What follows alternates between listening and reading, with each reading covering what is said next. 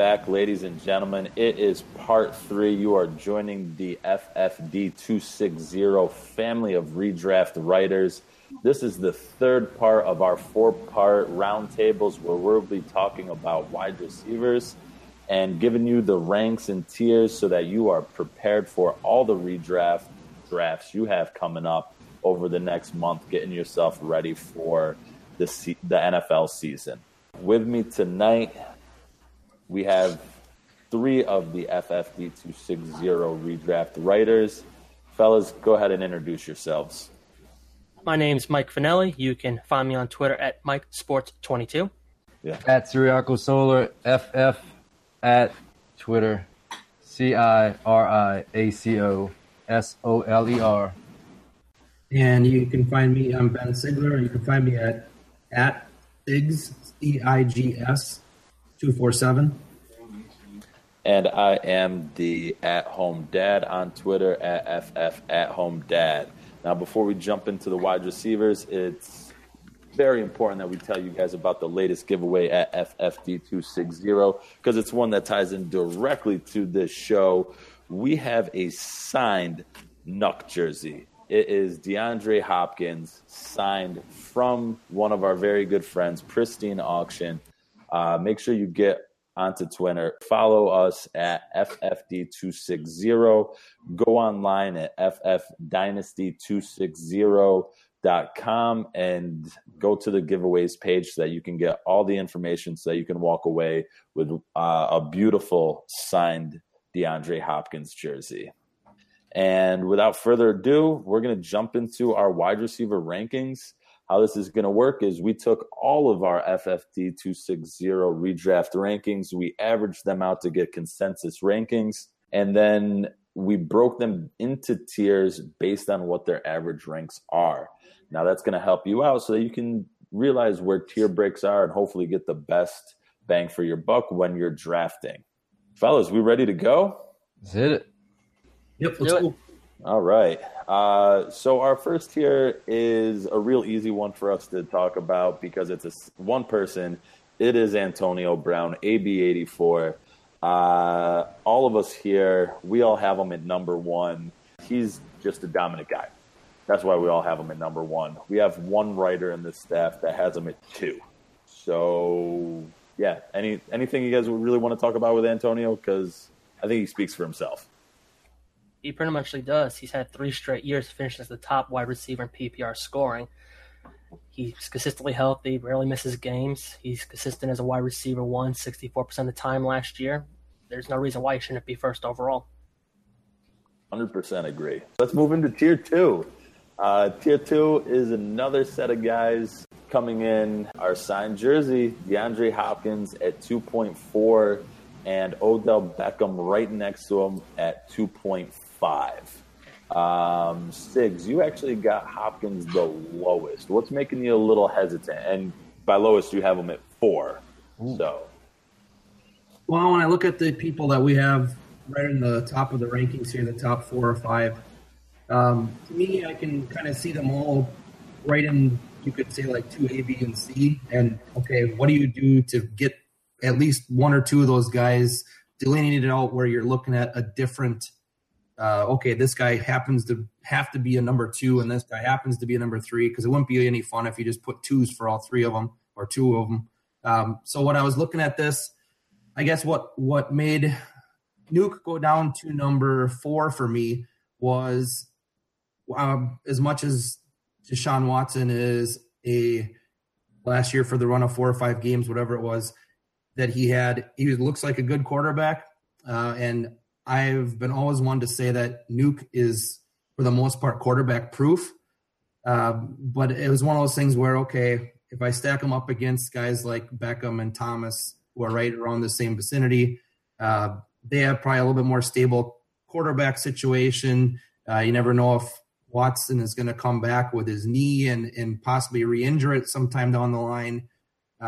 And besides that, I guess I trust that Beckham and Thomas will have their production maybe a little bit more consistent. Nothing wrong with Hopkins, but I guess I had to find something to kind of whittle down in the top 5 here, who gets to be 1, 2, 3, and 4. And I guess there's a little bit more of a chance that he might have some more down weeks than the other couple guys here. I still like him, though. Yeah, I don't think anybody here doesn't like him because he's a shoo-in for top 5. And if Watson comes back, not 100% because of his knee, Hopkins was still a producer with guys like Savage throwing the ball. So can't really hate on him. Savage is on the Saints now, though, but I believe. Yeah. Mike and Rocco, you guys both have him at 2. You want to add in anything about your love for Hop there? I mean, I think he has one of the safest target market shares out of any of these receivers that you see. I mean, Will Fuller, he's a deep threat. He's not going to command a large target share. You got Kiki Kuti. I don't know what to expect from him, and no real tight end of consequence. Yeah, there's not much you can say against Hopkins. He had a 31.5% target share last year. Outside of Will Fuller and Lamar Miller, he doesn't have a ton of playmakers around him to take away from his target share. Unless Brock Osweiler's throwing him the ball, he's been a number 1 receiver. And he's only missed 1 game in his entire career, so you don't have to worry about him getting hurt and being in and out in your lineup. Yeah, I like it. So let's jump down to Odell. I have him at 2, mostly because Odell is just capable of taking everything to the house. I've watched it as a Cowboys fan. I watch it every year. It's, a 7-7 game up until Odell gets hit with a quick slant. Eli only has to throw the ball about 5 yards down the field, and Odell is just, boom, splits the safeties, gone, 70-yard touchdown. And it just makes me angry as a Cowboys fan, but as a fantasy owner, I love having Odell because he can take a week like that and just add to his targets. Anything you guys want to add to Odell? Other than last year when he got hurt, he's finished as the top 7 receiver every other year in the league. So, like you said, he just needs that one play to take it to the house, and all of a sudden your score from doubles. The only reason I have him 3 behind Hopkins is because I'm a little worried how much does Barkley cut into his target share, which is only at 25% in 2016. But other than that, these top 3 guys are all the best of the best, the elite, top tier. I agree with you, too, about maybe being curious about Barkley maybe siphoning off some catches. But on the flip side of that, you got a new coach, coordinator, and when those guys come in, they should be thinking, what's going to make me look the best or the smartest? And it's, funneling your offense through Odell as long as he's on the field. Even the DB has, one arm kind of pinned down on him or is pulling a little bit. I mean, he only needs one arm or half a hand to catch anything from him. Yeah, and I don't expect, even though they have other weapons coming in there, if you look at Odell's stats since 2014 when he came into the league, he had 130 targets, 158 targets, 169 targets. And then obviously last year with the injury, he only played 4 games, but he still had 41 targets. Yeah. So that's with Ingram. Granted, it was in the beginning of the season and Ingram really started coming on, but that's with Shepard there. Yes, Barkley possibly could take out some of those targets there. I am slightly concerned with his hamstring injury, but that's a talk for another show. But yeah, I mean, Odell, he's the man. He's going to do just great there. Let's jump down to Tier 3 now. Tier 3 is another 2-man group, but it's a clear separation here because these next set of guys, they go at the average rank of 5, whereas Hopkins and Beckham were at an average rank of 2. So the next 2 guys we have are Michael Thomas coming in at 5.1, and Keenan Allen coming in at 5.2. So neck and neck race here with them as well. Let's hear some love first. Siggs, you got Michael Thomas at 3, and then Mike, be ready for the follow-up because you got him at 6. So I want to hear you guys convince me where Michael Thomas should go. Okay, well, if I have him at 3, so that means I had him just ahead of Nuke. And I kind of said before, preluding to the fact that I just believe in the New Orleans Saints offense, a little bit more consistency probably. I've watched Mike Thomas in his couple years in the league, and I've had him in leagues. He's helped me win.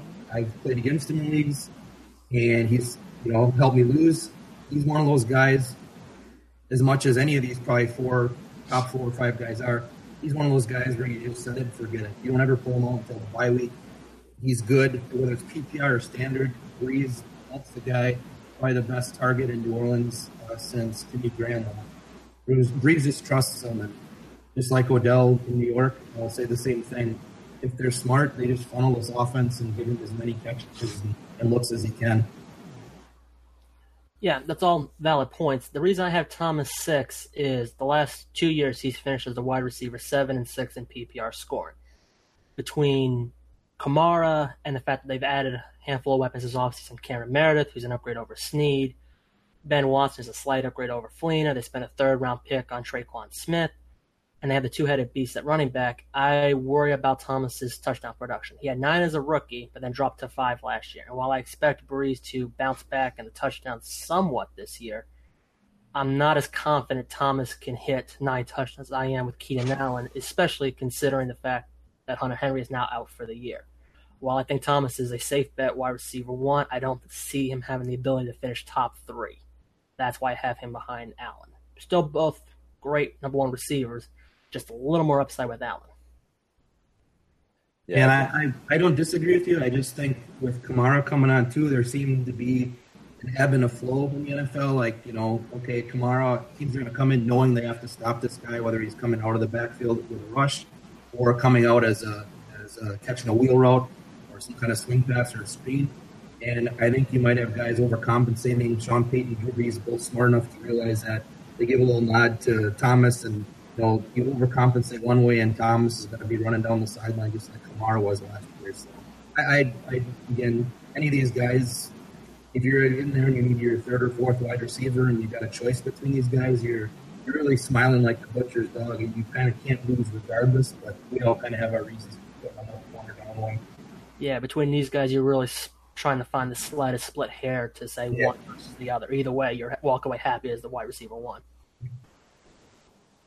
Yeah, I mean, I'll say that even with 2 top 10 backs last year, Michael Thomas still put up over 100 catches for over 1,200 yards. Mark Ingram is suspended the first 4 games. That's going to help his target share go up a little bit. I am a little concerned about some of the new targets coming in, but, I mean, Mike Thomas is absolutely the alpha in New Orleans. Yeah, I can't disagree with what you guys are saying there. I actually think Michael Thomas is going to do all right. I have him at 4 on my list, mostly because I expect Drew Brees to go back to doing Drew Brees things where he puts up 30, 35 touchdowns, and Michael Thomas is going to get some positive regression on those touchdowns because he did have 100 catches, 1,200 yards, only 5 touchdowns. But with Brees coming back to Brees' history, I can easily see Michael Thomas taking a little bit of a bump here because he was only let's see, 3 points away from being the 4th best wide receiver last year in PPR. So 1 more touchdown and he's the 4th best guy there. I can easily see that happening. Keenan Allen, we're a little bit closer on. Everybody has him between 4 and 6. Who wants to give me a little bit more info about Keenan Allen? Well, I'll say first and foremost, I think this injury-prone label he's had put on him is unfair. Aside from the year where he tore his ACL, and we see that as common these days, and the year where he had the lacerated kidney where he missed 8 games, he's been relatively healthy, including last year where he had played all 16 games. As he showed last year, he could be a PPR monster. 27.3 target share last year, and with Hunter Henry out this year, could even just go up from there. While Mike Williams could see some of Hunter Henry's red zone work, Allen could also pick off 1 or 2 of Henry's touchdowns from last year in the red zone. Yeah, I think Keenan Allen stands to make hopefully another big season of 16 games, or at least 15. I mean, if you look at his history, in 2013 he played 15, 2014 he played 14. Then, like you mentioned, his 2 fluke years where injuries completely derailed him. But yeah, I could see Keenan Allen coming back. Phillip Rivers is going to throw the ball. The Chargers are going to throw the ball. That's what they do best there. And that's not to knock Melvin Gordon at all, because I think he's a good pass-catching back. But Keenan Allen is just the dominant wide receiver there, and I think he'll do just fine. Let's jump down to the next tier. So the next tier spans a few more positions here. A few more rankings. We get 4 guys in it, leading off with Davante Adams at 6. I like him. I'm not in love with him. I mean, everybody wants a piece of that Green Bay passing attack, and I will take him. But I'm still looking for 1,000 yards from him. You're going to get your 10 touchdowns. But I'm a little worried about Jimmy Graham entering the picture. I'm worried about Cobb coming back. I'm worried about some of these rookie wide receivers coming in there. And they have a lot of running back options. I'm just not sure. I would take him over some of my guys I have right above him. And we're just kind of nitpicking here, but that's why I have him where he's at. I know some of your other guys have strong opinions on him. Yeah, but I want to see a little more. Yeah, we really are nitpicking here because all these guys at the top, you're happy any of them as your wide receiver 1, especially if you pair running back first. But I'm not worried about the rookie receivers. We've seen that Aaron Rodgers does not trust his guys, and he's still pissed about Jordy being cut. The running backs, they can't stay healthy. Jones suspended the first 2 games. Montgomery, we know, is injury prone. Williams had the ankle injury the other night. He should be good to go, but for how long? Not worried about Jimmy Graham in terms of taking touchdowns. Rodgers has produced 2 double-digit touchdown guys in 2 of his last 3 healthy years. With Brett Hundley last year, Adams was the only receiver for the Packers who had any success. He finished as a wide receiver 8 in PPR on a points-per-game basis, averaging just under 16. Adams was the only player in the league who scored double-digit touchdowns the last 2 years. And as long as both Rodgers and Adams stayed healthy, Adams is in line for almost a guaranteed top 5 finish. Rodgers, in the last 4 years, has had a receiver finish as a top 4 guy twice. So unless Cobb has a reemergence from his 2014 form, which I doubt, Graham should get 8 or 9 touchdowns, maybe 10, and Adams should see 10-plus in his first 1,000-yard season this year. Yeah, I'm just going to chime in real quick before we move on. Davante Adams put up 10 touchdowns and 885 yards on 74 catches, and that's with Brett Hundley starting 11 games. So if you give me a full 16 with Aaron Rodgers, now that Davante Adams is the number 1, I expect them to take off and really make that next jump, and that's why I got him in my top 5. So let's go to Julio, because Julio has a lot of differing opinions here. He comes in at an average rank of 7.5. And I'll start off because I got him the lowest, and then you guys can try and convince us as to why we should move him up higher. I have Julio at 10, not because I disagree with his talent, not because I think he's going to not have a good final score at the end of the season. I don't like Julio Jones on a game-to-game basis. I don't like the fact that he will put up a 200-yard week with 3 touchdowns, and then the next 6 weeks he gets 5 catches for 27 yards, and he looks like a wide receiver 3 or worse. That's my biggest knock on Julio. What do you guys think? You guys have him as high as 7 and 6. I 100% agree with you. He is frustrating week to week. He has finished the last 2 years as the wide receiver 7 and 6 in PPR, but that is because, like you said, he goes from 1 week where he does diddly to the next week where he's the wide receiver 150 points. He is way too inconsistent for my liking, especially as my receiver 1, which is why I have no shares of Jones. I don't want nothing to do with him. Let somebody else take him. Over the last 4 years, he has finished as a wide receiver 1 only 44% of the time, while finishing outside the top 24 39% of the time. That is a drastic yin and yang there. 3 touchdowns last year, second lowest of his career, yet he's only scored 8 or more twice. He should bounce back to the norm in terms of touchdowns this year, maybe 6 or 7. But all the guys he mentioned ahead of him could easily get 10 without blinking twice. So Jones, I'm not in favor of this year. I'd rather stay away and get somebody else. Yeah, usually he's going to be picked higher than I would take him. The value where if you take him as a top 5 wide receiver, you're going to have to get that production out of him all year long to make it worth your while. You can't draft someone in the top 5 for a position and then all of a sudden have them turn out weeks at like 10 or 12 at their position. And someone's going to take him before I'm willing to. And that's why, like you had said, I'm probably not going to have a lot of shares or maybe any because he's one of those guys where it's classic. If you look at their limited for the year stats, it looks awesome. And you look at it, you're like, oh, crap, we'll take these 3 games away. And he had, like you had said at the start, like a 200-yard game over like 12 catches for 187 yards and 3 touchdowns. And it's just like, oh, come on. You need to spread that out to make it more consistent with where you're going to have to draft him.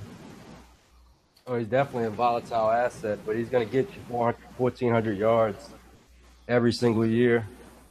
He's going to get you over 130 targets every single year. And he's still the best athlete at the position, in my opinion. So yeah. I'll take it as my 6th guy. Yeah, and like I said, I'm not knocking his athleticism at all. I think he is one of the top athletes in the position. But if you're telling me that I have to put up with weeks of him going 3 for 30, no touchdowns, 4 for 66, no touchdowns, 6 for 57, no touchdowns, 2 for 24, no touchdowns. Oh, all of a sudden he plays Tampa Bay, goes 12 of 15 for 253 and 2 touchdowns, and only one other game he scores a touchdown. Now, yes, last season was a fluky season where he scored the fewest touchdowns of his career, but Sarkisian is still their offensive coordinator. He's still the one calling the plays there, and I just don't think, coming from that college perspective, that he's going to be able to use Julio in the way that Julio should be used for me to put him, in the conversation of, top 6, top 7 wide receivers. Let's bump down to AJ Green because he's another one that we're debating about here. Mike, you got AJ Green at 11. Yeah, Green is, at this point in his career, probably more name value than actual production value. He's still a wide receiver 1. And while he has a high target share and you expect big things from him, he finished last year as wide receiver 10 in PPR, but he left a bad taste in owner's mouth. He started the year, the first 2 games horribly, and then the last couple of games horribly. In between, he was pretty solid, but the beginning and the end was really bad. Andy Dalton's still his quarterback. You really wonder, is he even the long-term starter in Cincinnati, or are they considering drafting a rookie next year if they bottom out and end up with a top 10 pick? Joe Mixon, I expect big things from, given the fact that they, traded for Cordy Glenn, drafted an offensive guard in the first round. They seem to be focusing on getting Mixon more involved in the offense. Last year, Green also struggled to be consistent. He finished outside the top 24 7 times last year. He's also coming off a career low 52% catch rate last year compared to 66 over the previous 2 years. He's still wide receiver 1 for me, but I think he's more in the back half, that 7, 8, 9 range is a ceiling.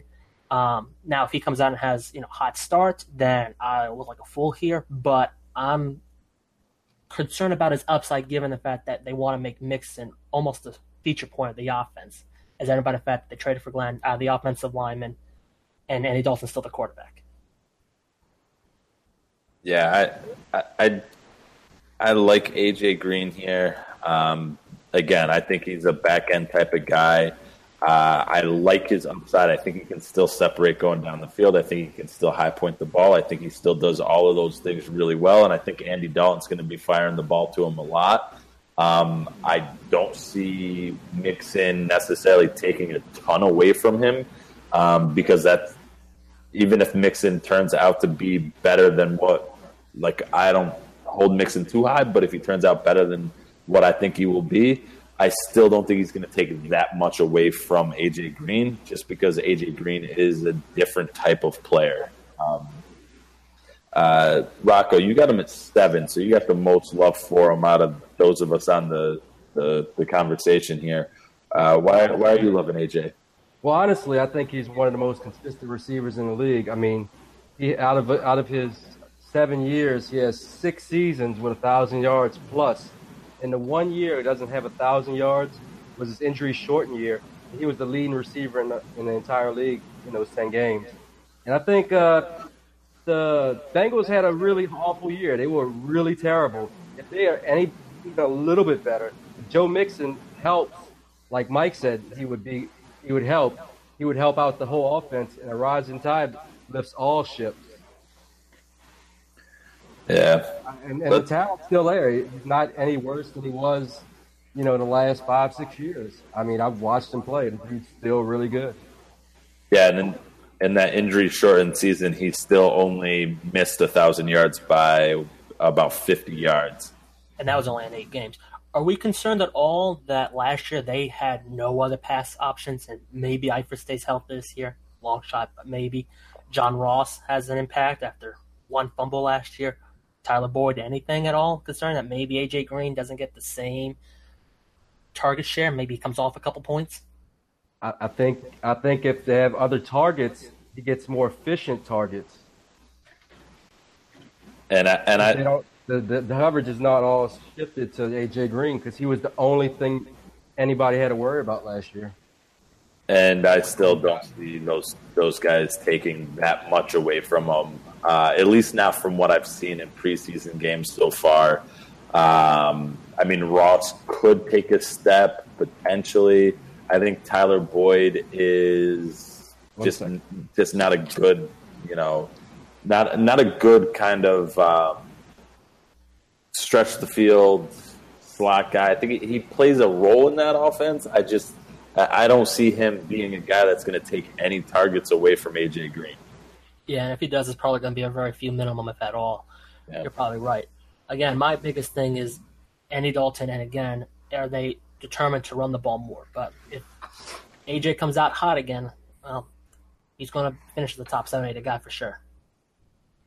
I can see that easily. Let's go down to Mike Evans now. He rounds out this next tier. Comes in at 8.5 on average. Sigs, you have him at 9. What do you like about Mike Evans this year? Well, I mean, I like that Mike Evans. People are going to probably point out right away, well, the quarterback situation's going to be in flux with having to go back to their backup quarterback for a couple games and then come back to Winston. I think he's not quarterback proof like Hopkins. They'll still get him the ball, though. They'll still run their offense through him. And I guess I like the fact, too, that in almost the same way as A.J. Green is going to be the wide receiver that Cleveland's going to have – or sorry, not Cleveland, Cincinnati's going to have to push the ball through. I think Evans is that one, too, because you got Deshaun Jackson, who is probably kind of trying to – he's not trying to, but they're trying to kind of probably not use him so much with his age. They've got Goodwin coming in. I'm not confident, I guess, in what Ronald Jones, their running back's going to do. They just said Barber's going to be their starter, whether that's coach speak or not. If you're going to put your chips all in on someone for Tampa Bay, it should be Mike Evans. Yeah, it should be Mike Evans if you're putting your chips all on Tampa Bay. They do have better weapons than Cincinnati does around the guy. Godwin, Jackson, the 2 tight ends. Yes, Ronald Jones has looked horrible thus far in the preseason. We'll see what Barber can do as a starter, at least to start the year. When Evans played with Winston and Fitzpatrick last year, he only averaged 1.8 fantasy points per game difference. It was 14 versus 12, too. So the quarterback argument shouldn't be really a big factor. What's my concern with Evans is how well does he catch the ball? He caught 53% of his targets 52 last year, 53% for his career. And he doesn't get a high number of targets. Outside the year where he finished as the wide receiver 3 in 2016, where he had 173, the rest of his career he's averaged just 135. With more weapons around him now, and Godwin taking the next step, the 2 tight ends, he's not going to see anywhere near 173 targets. And if he has another 135 target season, I'm not convinced he can finish in the top 5. So yeah, my argument against that, and it's the most scientific thing you can do. In 2014, 12 touchdowns. 2015, 3 touchdowns. 2016, 12 touchdowns. 2017, 5 touchdowns. You just got to keep the pattern going. 2018, he gets 12 touchdowns, and when he does that, he's a top fantasy asset. My problem with Go ahead. My problem is he catches the ball and he falls down. No yak whatsoever. Hey, as long as he's catching the ball in the end zone, it doesn't matter how much yak you get. It's true. That's very true. For a high end too. I mean, Low 1-1 even. he's had over 1,000 yards in every season he's played.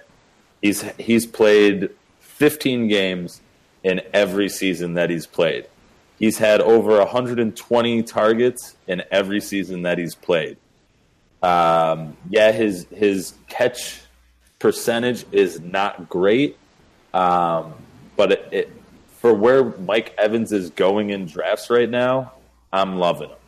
He is a good value where he's currently going. His ADP is slightly below where it should be. And like you said, if he does that on-off touchdown thing again this year and has double digits, we're all going to look like fools, and he's going to be pushed up next year. I like him better non-PPR, specifically because of the touchdowns versus the catch rate thing. But like you said, if he hits the double-digit touchdown mark again this year, we're all going to get still his current ADP.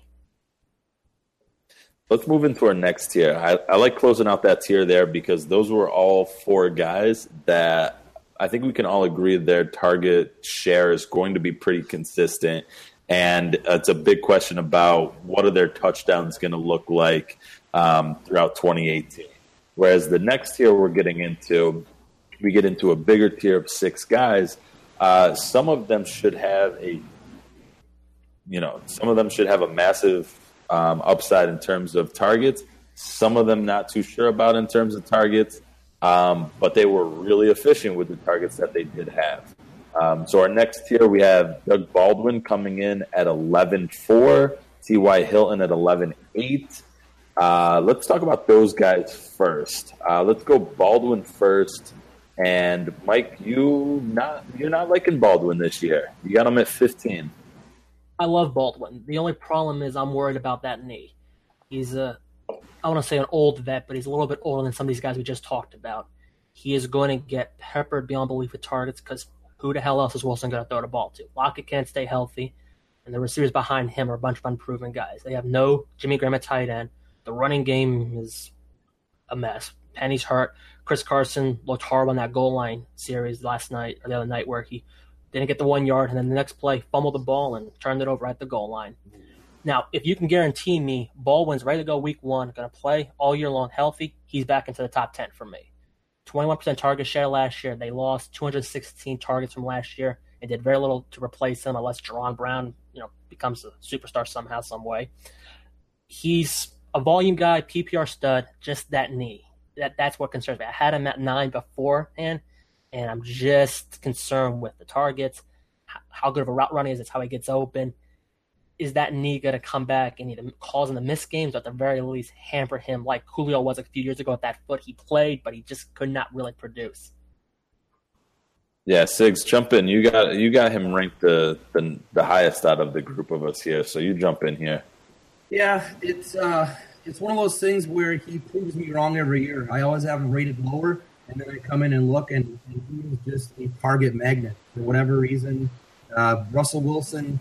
It's not just that he's like a safety blanket, and people talk about Jimmy Graham leaving and their tendency to not pick a running back and seem to like Pete Carroll has a calendar and he checks off 4 weeks, and when he rips off October and sees November, he makes a running back change. There's no rhyme or reason for seemingly other than injuries why they keep flip-flopping and not committing to someone. Baldwin's one of those guys that I have him honestly at 10. Or in the top 10, I could put him at 11 or 12, I guess, and it wouldn't take much to convince me of that. But he's going to be in the tail end of that wide receiver 1 for me because he just consistently proves me wrong. And this year, he's almost got to get the ball from Wilson. And in all those scramblings that Wilson ends up doing, where he seems to know where that blue line is, that line of scrimmage is on the TV, I've seen it so many times because they play in the afternoon game or the late game or the Thursday or the Monday night, and you just see it. He scrambles. Baldwin and him like share a brain where they know, okay, I'm coming back. This is this. It's like they're drawing it up, in the sand before games or on the playground. They just have this connection, and I guess that bumped them up a little bit higher than just 11 or 12.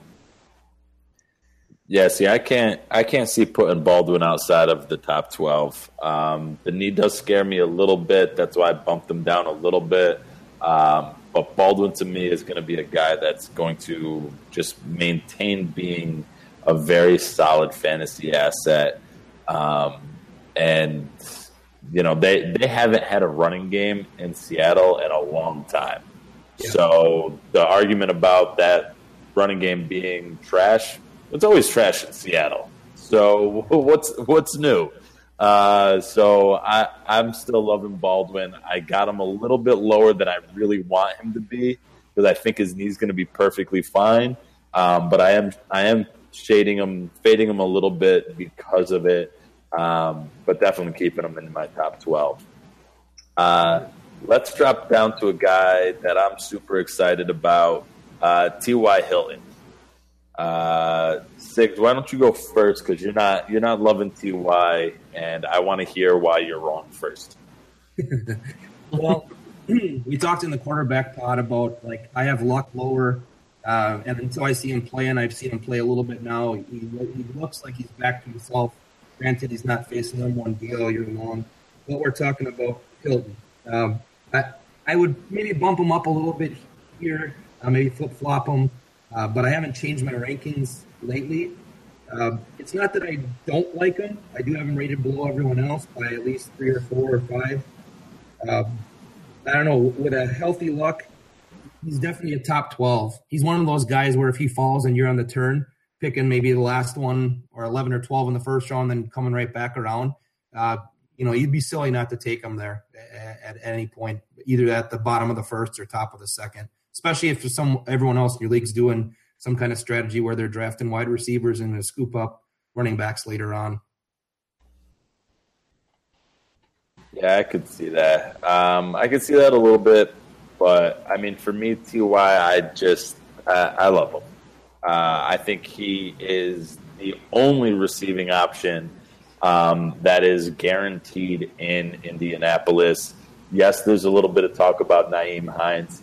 I'm actually excited about Ebron being a potential, huge sleeper for tight ends. But T.Y. Hilton is the only guy that is locked and loaded, going to be a great great receiver for the Colts. Mike, you want to chime in? You got some love for T.Y. here also. Yeah, I wanted to see, and I still want to see the Week 3 preseason game before I'm totally on board, but I'm about 90% there that Luck's back to his own self, and that means Hilton's going to be productive. In the last 3 years, Luck has been healthy, 2016, 14, and 13. Hilton has finished every year as a top 18 guy, twice as a number 1 receiver. In 2016, he finishes the top 24 guy in 63% of his games. Like you said, there's a little bit of hype around Nyheim Hines, but who else in that Colts team is going to challenge him for targets? And more importantly, who's going to challenge him for the deep ball threat now that Deion Kane's out for the year? Ebron and Doyle might be a good tight end duo. We know Luck likes to throw it to the tight ends, but Hilton is clearly the alpha dog in that passing attack, and he could easily see 140-plus targets this year, especially given the fact that the Colts are going to be a negative game script a lot. Yeah, and I think, like I said, I'm a big fan of T.Y. I think he's going to have a great year. I could see Indianapolis struggling a little bit, potentially because of a weak running game, potentially because of Andrew Luck not being 100%, but I'm going with Luck is 100%. And whenever Luck is 100%, T.Y. is going to eat. If you look at the preseason games that have been happening so far, T.Y. is Luck's favorite target still. And I think that just carries throughout. I actually want to put T.Y. higher, but I'm containing myself. Let's drop down to the next guy. We got Larry Fitzgerald coming in at 12. Rocco, you got him at 8. Still loving the old man, huh? what can I say? He's one of the most consistent guys in the league. You know, always around 100 yards. 100 catches, over 1,000 yards. He's old, but this is not dynasty. This is redraft. Yeah, in PPR, you gotta love Fitzgerald because, like he said, you get 100 catches out of him every year. He's one of the top target guys every year. He finishes as a wide receiver 11 or better in 3 straight years, including 4th last year in PPR. Fitzgerald is rarely hurt. He only missed 6 games his entire 14-year career. 23% target share last year, and 6 or more touchdowns in 3 straight years. DJ's back, which means now there's 2 major weapons on that offense. Defense had to pay attention to.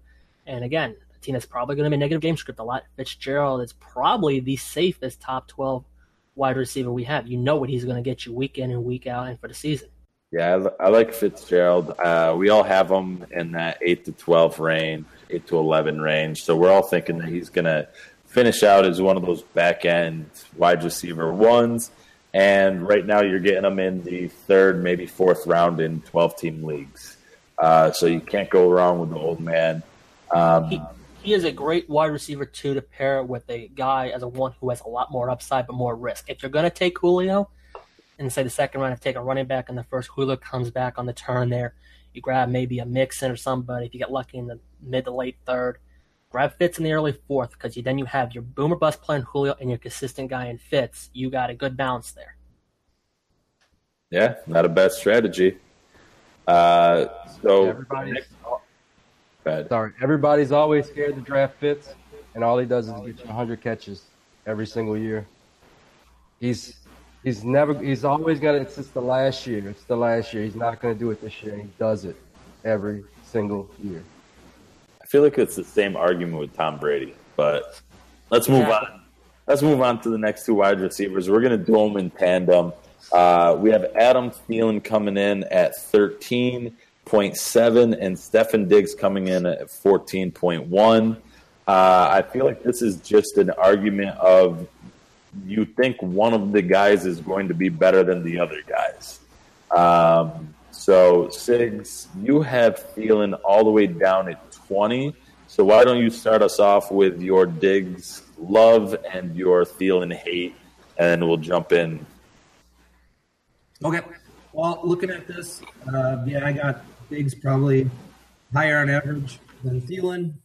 And basically, I think when they got Kirk Cousins, what they want to do is make the offense more exciting, more explosive, because now they've got a guy. They had to rely on Keenum, and I say rely on him because he wasn't their starter, and their coaching staff seemed to want to, or at least their fan base for the most part, seemed to want to pull him out of there whenever they could or have an excuse for a bad game. Yeah, we can go back. And, he just kept kind of staying in there and managing games, doing what they asked him to do. I think Diggs is going to be more explosive. He's going to be able to work down the deeper routes in the field. And you look at Thielen, or my thought on Thielen and lowering him a little bit more. I guess I'm not a Thielen fan. I'm not going to let any kind of hate or anything go and affect the rankings too much. I'm confident with Dalvin Cook being healthy and then kind of coaxing him back. He's a good receiver. At least we thought he was in college, and I'm assuming that's going to translate to the NFL as well. I think he might be able to take away some of those shorter catches. And I know Thielen doesn't catch only short catches, but I think their offense might change a little bit, and it's going to kind of almost flip-flop Thielen and Diggs' stats, where Stefon Diggs is going to get more targets, more looks, and Thielen's are going to get chipped down a little bit. And that's why I got them really looking at their stats from last year. I kind of can see them not exactly flip-flopping, but Diggs is going to come out on top more so than Thielen is, I think.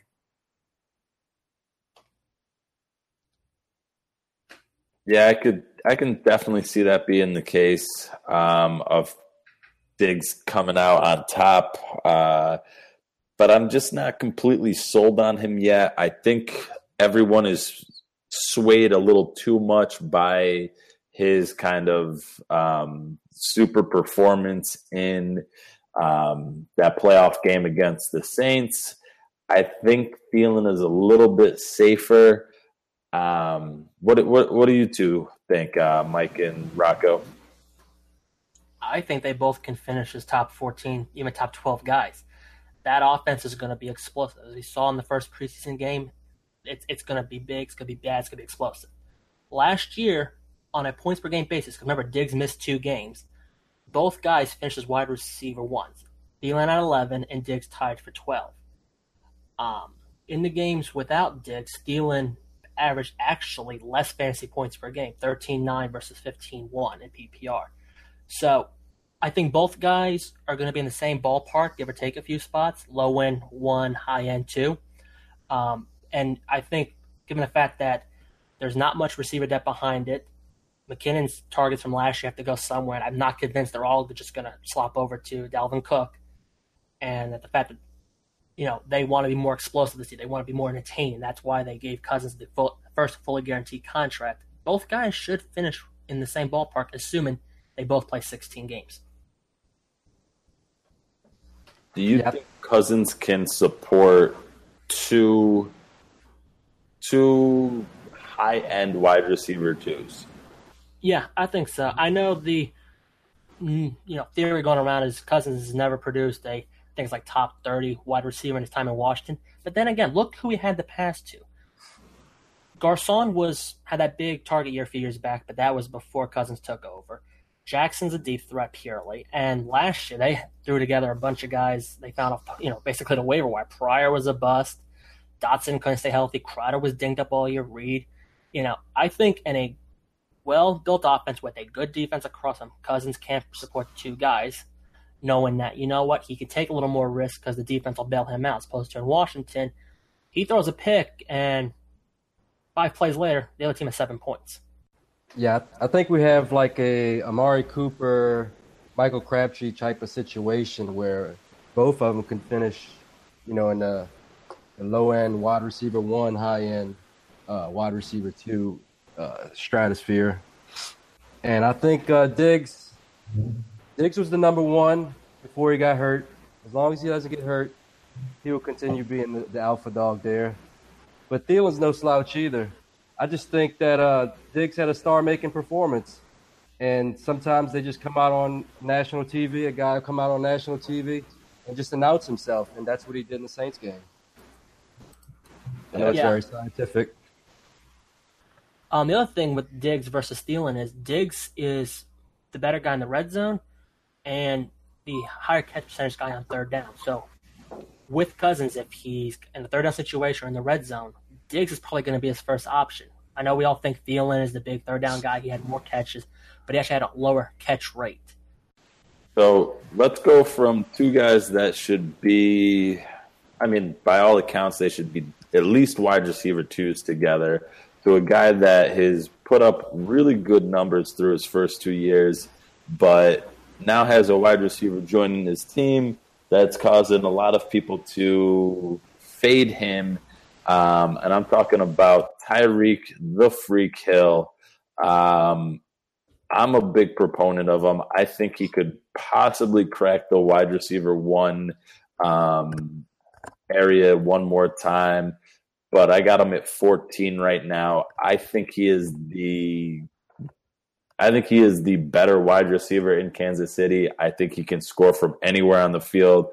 I think Sammy Watkins is not going to be a primary factor, at least not this year right away. I think there's something to be said about a wide receiver that shifts teams a lot, kind of like Brandon Cooks will be coming up later in the show. So I'm big on Tyreek Hill. Ever since I saw him make that one-handed catch, wrapping around a defender in the end zone 2 years ago, I think he's probably the best wide receiver Kansas City has had in a little while.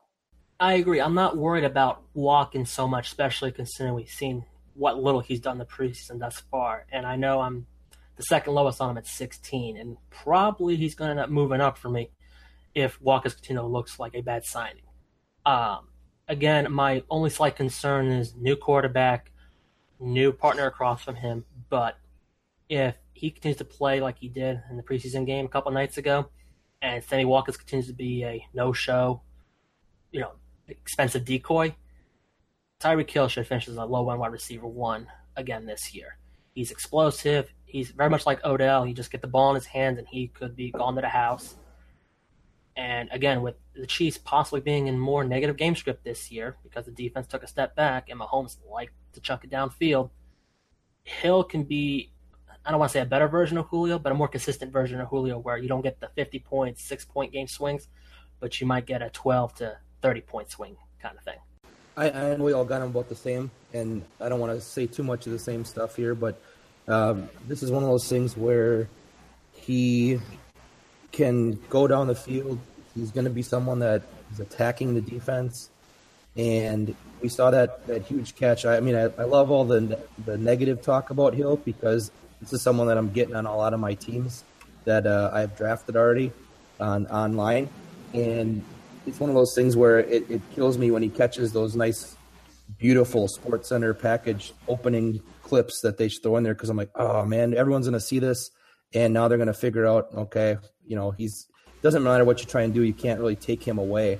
And with a young quarterback like Mahomes, he's probably going to see him open down the field and just know I can't overthrow this guy. Just let it loose, and Hill's going to help you win a lot. Yeah, and last thing I'll say about Hill before we move on is Patrick Mahomes does one thing really well. It's throw the deep ball. Tyreek Hill does one thing exceptionally well, and that's running faster than everybody else on the field. And if you haven't seen that preseason highlight where Mahomes throws it 60-something yards in the air and Tyreek Hill outruns 3 defenders and gets it wide open and gets it for a touchdown, I could see that happening at least 3 to a half a dozen times in 2018. The other thing that Tyreek Hill does really well is get a easy pass that any quarterback can make, like a slant, a screen, one of the little bubble screens or anything like that, and taking it to the house because he's faster, shiftier than everyone else on the field. So I can see Tyreek Hill staying really efficient with limited targets, and I don't see Mahomes' kind of lack of quarterbacking skill for being a rookie being too much of a detriment to the game that Hill plays. With that said, let's move on to our next tier. We got 4 guys coming in the 16 to 18 rank range with Amari Cooper, Allen Robinson, Golden Tate, and Demaryius Thomas. So let's jump in with Amari Cooper coming in at 16. Rocco, you like him the most right now at 12. Tell us why you love him. Oh, I love him. I just wrote a article that's coming out on the website pretty soon. And, I mean, I'm hearing a little feedback here. But, he first 2 years, over 1,000 yards, over 70 catches, 5 touchdowns. And there's a very select few of guys that have done that, albeit he did have a horrible year. The whole team had a horrible year. The team was 4-12. Derek Carr was in and out the lineup. Amari Cooper was dealing with some bruises, some bumps and bruises. And I think, they got a new coach. A lot of people are scared off by John Gruden. He's a little crazy. He's a little old school, but he's going to feed Amari Cooper. He's going to get the targets. There's not really anything else that I can think of. I mean, Jordy Nelson, I don't believe in him anymore. I mean, who else do they have? Jared Cook. I mean, Marshawn Lynch. He's going to get some carries. But I think Amari Cooper is going to get 130, 150 targets easily this year. And he's going to perform like he did in his first 2 years, which will give you almost a wide receiver 1. Pretty damn close to it. Siggs, you got him at 22. Go ahead and explain why. Well, it's one of those things where I know he's consistently got, half a dozen or a little bit more touchdowns. They get rid of Michael Crabtree, which a lot of people said, okay, that's didn't really help him coming in there. It siphoned off some stats and they maybe looked at him sometimes in certain games more so than Cooper.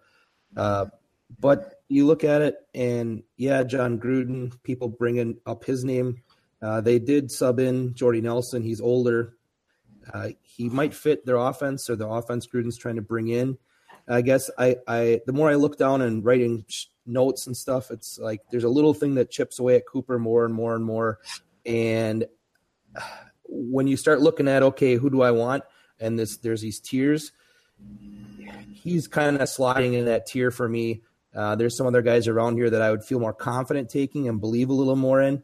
And I'm not saying Gruden's going to shift his offense to running more, but he's got Marshawn Lynch. Chris Warren, the rookie, looks really good. I know it's against some of the 2s and 3s, but he looks really good.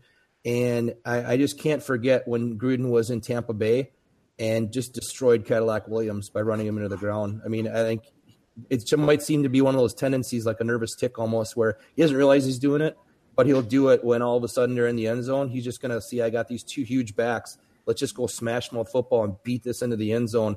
When Cooper's, over the top of some DB by 4 inches, and all he has to do is jump ball, a little outpost pattern, and Gruden might get carried away more often than not and try to slam the ball in with a running back. Yeah, I'm a little worried about Marshawn. I got Cooper at 14, but outside of that, I'm not too worried about it. I took last year and just threw it out the window. He was the wide receiver 14 in 2016 in PPR, and then fell to 36 last year. Derek Carr recently came out and said that Cooper was more injured than the public was led on to know last year. Both he and Carr dealt with injuries all year long, lingering ones. The whole offense as a whole took a step back. Cooper, Crabtree, Carr, the whole group. Gruden coming in, definitely a new look. We'll see how they play things out. Gruden has said they want to make Cooper the focal point of their offense. During Cooper's first 2 years, he averaged 131 targets. Last year, dropped to 96. If he gets back up to that 131 range, he has enough volume, and assuming he can hold on to the ball enough, he should finish in the low end wide receiver 1, high end wide receiver 2 kind of range. Because I'm not convinced Jordy has much left in the tank, and whatever he does have left in the tank is only going to help pull the double coverage away from Amari. Yeah, I think Amari has upside. Everybody in this tier, I think, is an upside play here. I think Amari Cooper had a really bad year in 2017. I mean, he had games for the first half of the season where he was in single-digit fantasy points, and it was just tough to watch. It was tough to have him on your team. But I think he's sliding enough where if you draft him a little bit later, you can get a guy that's going to have some upside there, that's going to, hopefully bounce back in a big way and be able to help you out. But I mean, I'm a little nervous about Cooper for all the reasons that you guys presented there. So the next guy with some concerns and some question marks, but a lot of upside, we have Allen Robinson. Rocco, you're the highest on Robinson also. That knee injury not scaring you off any, huh? All I know is he's good at football. He had a 1,400-yard season with Blake Bortles. I mean, Blake Bortles will drive anybody's value into the toilet. At that portion of the rankings, I'm willing to take a chance on his upside on his talent. I think Trubisky is going to be an upgrade over Bortles. And I just think that he has a 1,000-yard upside. Let me push back there a little bit. I agree Robinson has a 1,000-yard upside. I believe the Anthony Miller preseason hype is overblown. People are saying he's going to take A-Rob's job, and I think that is crazy, even though I liked Miller coming into the draft. In 2016, Robinson finishes the wide receiver 24, and it was barely the wide receiver 24. The wide receiver 25 was a half a point behind him, despite the fact that Bortles finishes the QB8. Is Trubisky really going to be that much of an upgrade, considering he reportedly has looked underwhelming at camp thus far? And while I don't think Miller takes over as wide receiver 1, he is going to make plays. They did get Taylor Gabriel a 4-year, $30 million contract. Trey Burton looked phenomenal. They got the 2 running backs. Robinson's probably a safe wide receiver 2, but for me, he's in that back half of the wide receiver 2 range. Yeah, I'm right there with you in the back half of the wide receiver 2 range. I like drafting Allen Robinson kind of in that area because I feel as a wide receiver 1, I'd much rather go with a guy that is going to be the focal point of that passing attack as the wide receiver 1 than a guy that is the wide receiver 2. And, maybe there's a tight end or a running back or something like that that's going to eat into targets and stuff like that. But as the wide receiver 1, you're almost guaranteed a decent amount of targets, and targets is what every receiver needs in order to put up points. Especially because in the division they're in with Green Bay, Minnesota, and Detroit. That's 3 offenses that can drop 3rd on you and like that. And Chicago's defense, while improved in some areas, Fuller looked good last year. I like Leonard Floyd and whatnot. Roquan just got to camp finally. They're going to be a negative game script, which means much like Robinson was in 2015, where he finishes the wide receiver 4 or 5, I believe, there's going to be a lot of garbage time points going to him. Absolutely. I do worry about the wind as you get later in the season. That's one of my biggest concerns in Chicago. It's possible that the weather can influence him there. That's it's an interesting take, but hopefully in the beginning of the season he does enough for you. So let's go to somebody that plays in a dome then. Golden Tate comes in next at 17.8, the 18th wide receiver off the board. Siggs, you got him at 12. Really loving Golden Tate. Why do you think Golden Tate can be a wide receiver 1? Well, it's something that doesn't really show up a lot on stat sheets, but he's always kind of flirting with wide receiver 1, like low half, and he's probably as good a bet to get you over 1,000 yards and 90 catches, which in PPRs I know are more attractive. We're kind of doing these in a vacuum where we haven't said if it's PPR standard. I'm just saying I'm a believer this year where I think there's things in the Lions camp that I've read and heard, other things I've watched or listened to, what they've got going with their run game. I think that's in the past, people facing the Lions, I mean, a blind man can see the secrets out. You kind of back up and make them try to run to beat you. You guard everyone, whether it's dime, nickel, whatever, back past the 5-6 yards past the line of scrimmage because they can't run the ball. This year they've got a rookie in Kerryon Johnson that looks like he is going to be better running the ball. They got LeGarrette Blount.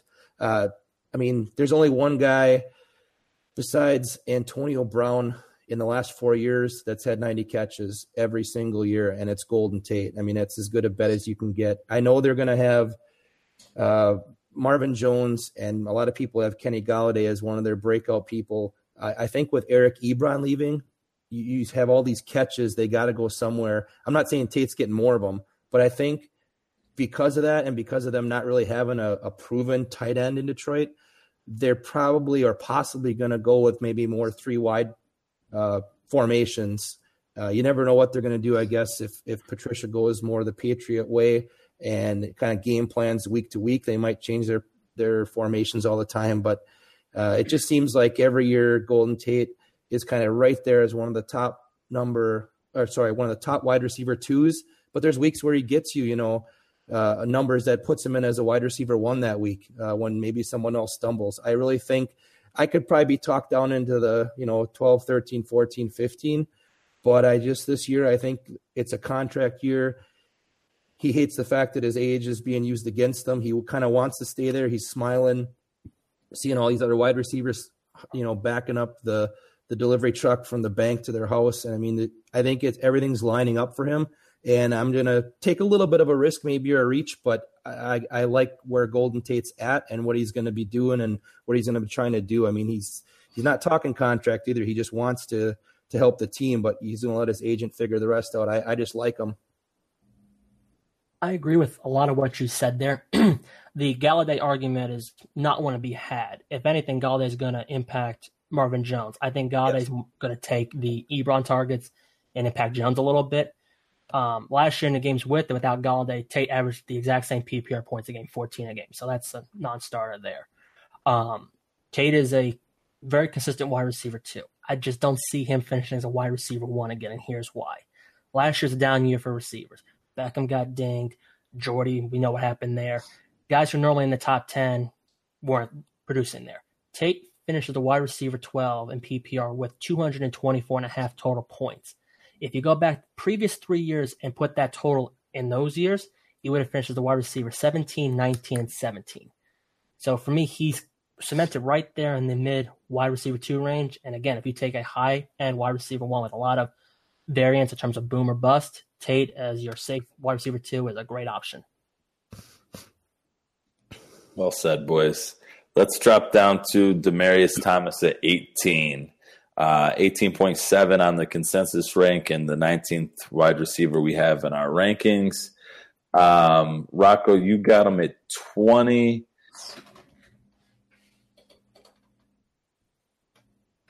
Absolutely. I like Demaryius Thomas. I think he had a little bit of a down year, but he's been pretty consistent over the course of his career.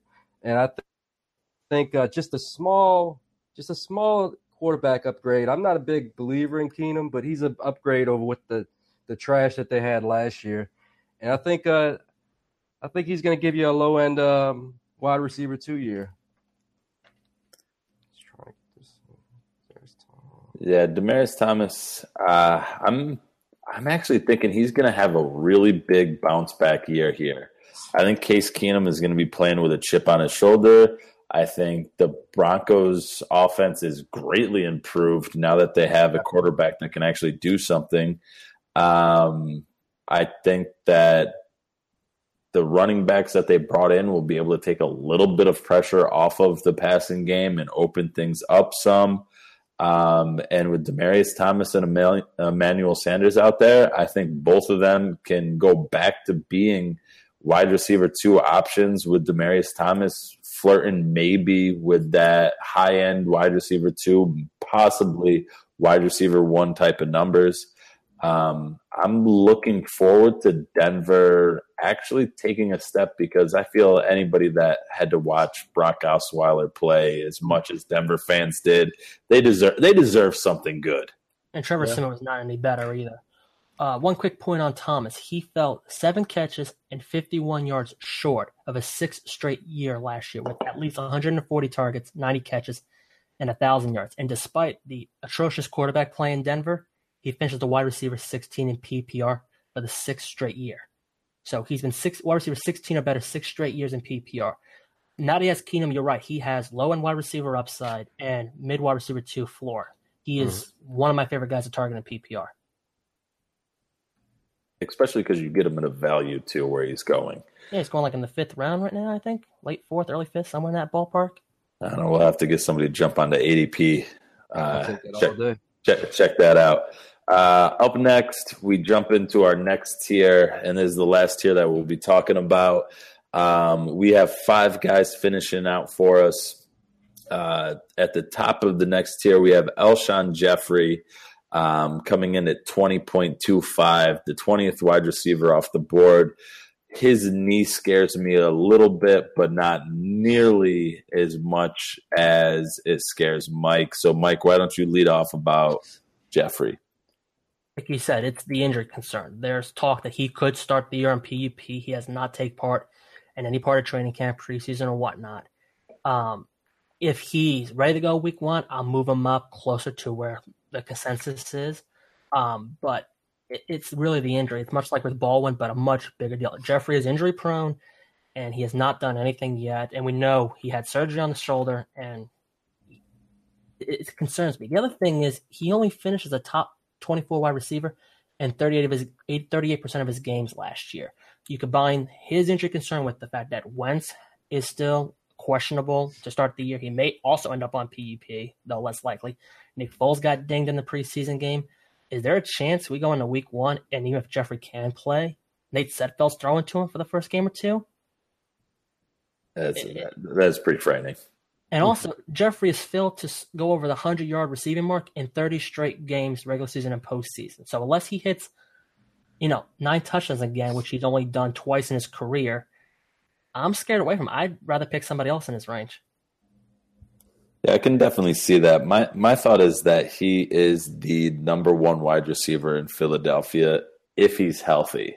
I think the PUP scare, if it comes out that he's on PUP, I drop him down, definitely to about your range. He's going to fall like a plane out of the sky. Like it's going to be bad. But I think if he's able to avoid that, and he's able to kind of get in some reps, if Carson Wentz is healthy, if Foles is healthy, if basically anybody but Sudfeld is throwing the ball around, he's the number one guy there. And even if regression happens, which everybody's anticipating it happening for the Eagles, I see that coming more out of Agholor, more so than Jeffrey, because I feel that Nelson Agholor, he got open because of extended plays. He got into the end zone off of more broken plays, whereas Jeffrey is going to maintain at least where he was last year. And if that means that he stays at a wide receiver 2, I'm all right with that if I'm taking him with my 20th wide receiver off the board.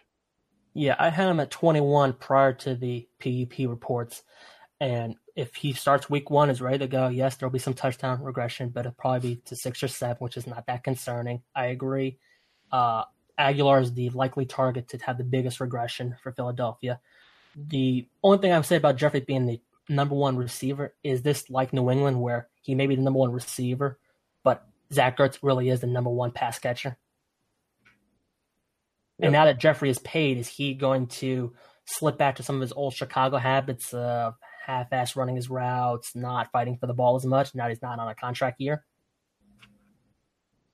Possibly. Yeah, definitely a possibility. Let's move down to our next guy, Mr. That Week-ish Don't Live Here No More. Absolutely love the speech. Jarvis Landry comes in at an even 22 and our 21st wide receiver off the board. Sig, you got him at 17. Was it just the speech that motivated you to put him up that high? Well, actually, I didn't. How could I say? I didn't see the speech.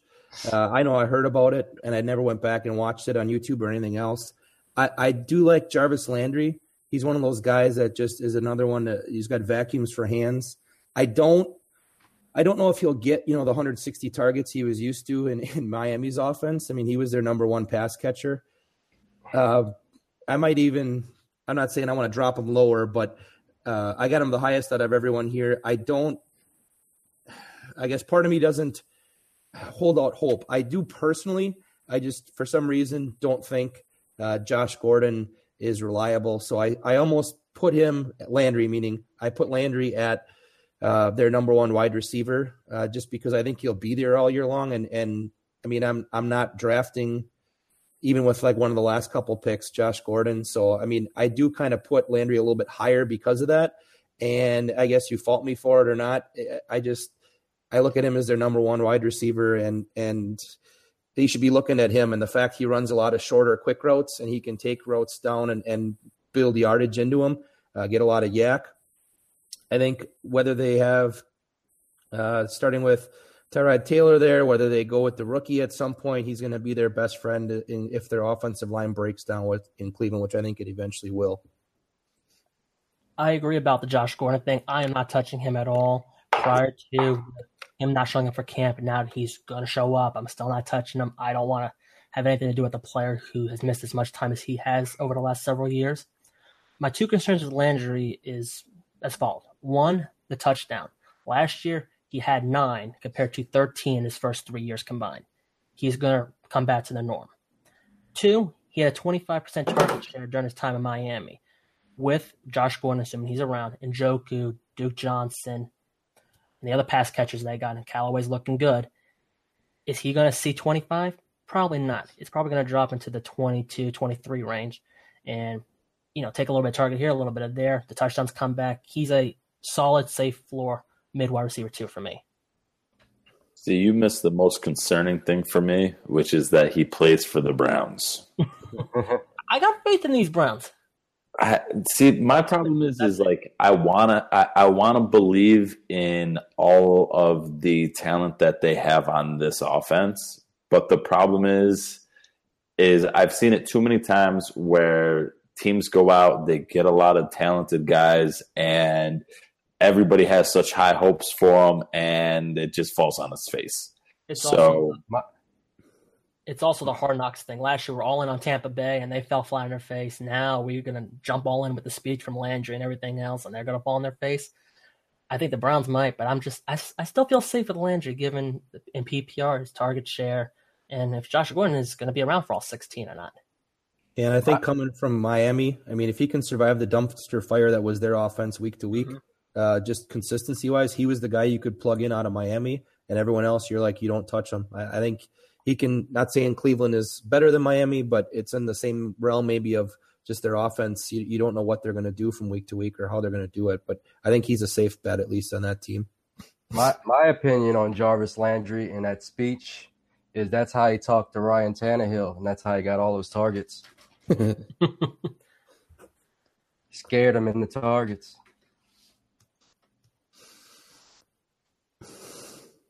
Yeah, I think Landry is just I think he's in a good spot because I think he's going to eat up a ton of targets there. But I'm a little concerned about just the Browns.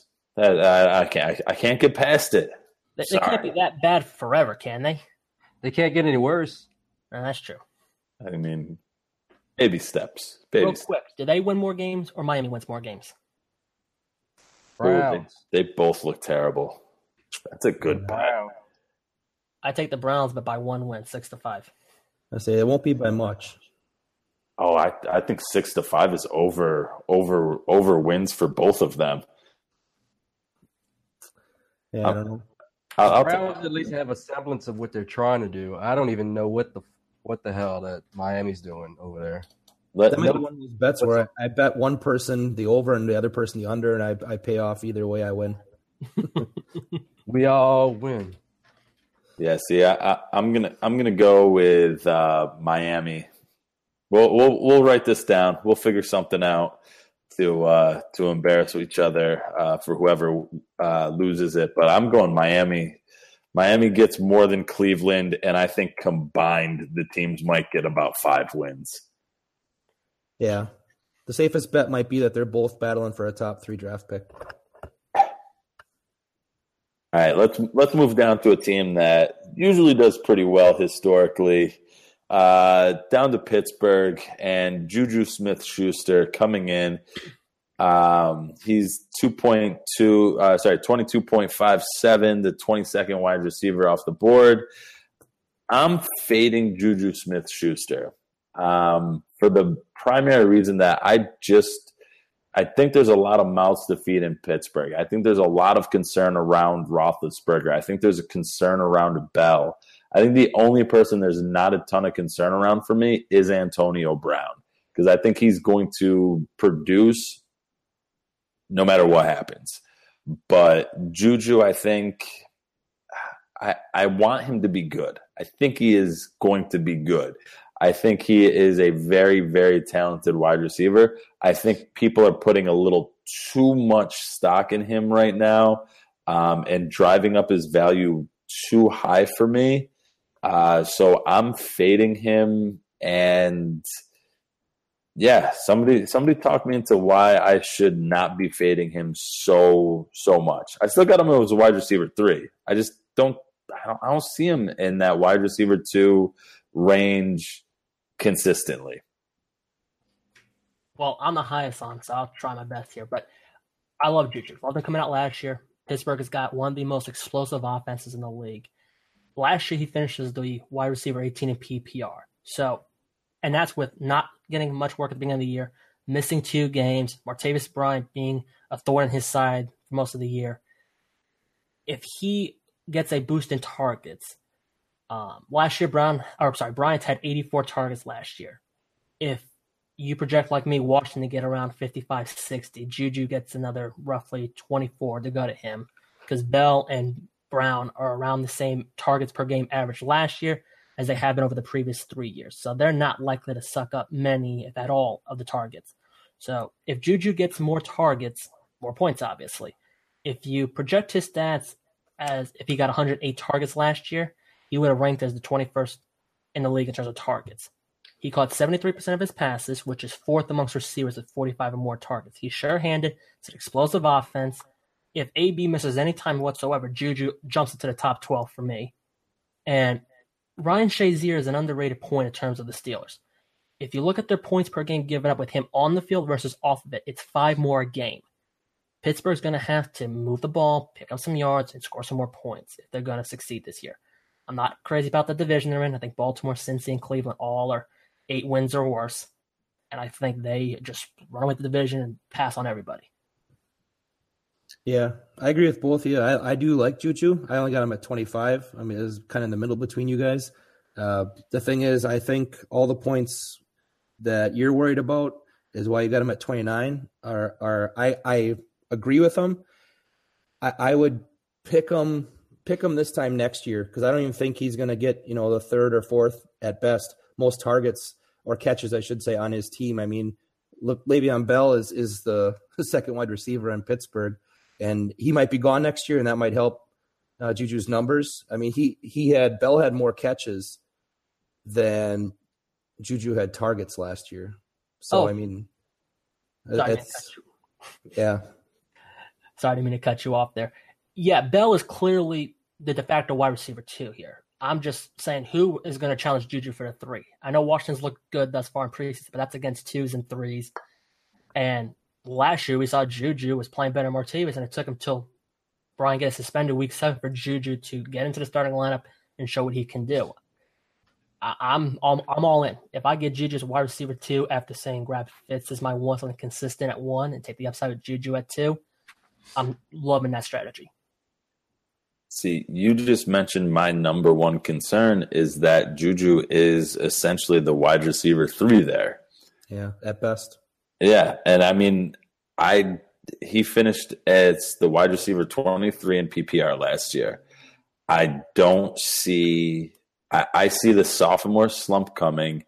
I just don't see him returning to that status, especially now that they have a more competent guy like James Washington out there as well. I'm not expecting great things from him, but I think he's a little bit more competent out there than who they had before. So I don't know. I just little shaky on Juju. Let's move down to another guy that I'm a little shaky on. Brandon Cooks comes in, 23.11, 23rd wide receiver off the board. A guy that's moved teams so much. I mean, he played he's going to be playing for his 3rd team in as many years. Makes me nervous about him, but not nearly as nervous as Mike. So, Mike, what's your concerns with Cooks? It's like you said, 3 teams in 3 years. 2 teams have given up on him now. I know the theory is New England didn't want to pay him like a 1. They don't like overpaying for guys, so they figured get him out the door, get a rookie in instead. But he's gone from playing with 2 of the greatest QBs ever in Brady and Brees to now Jared Goff. And while I'm convinced Goff is a franchise guy, is he Brady or Brees? Of course not. And also, he's got the most talent amongst the receivers around him. Robert Woods is, had solid production last year. Cooper Kupp is one of my favorite sleepers, and I think the best Rams receiver on the group. And Cooks is going to fill in Sammy Watkins' role, and Watkins finished last season as the wide receiver 41 in PPR, and most of his production came within the red zone.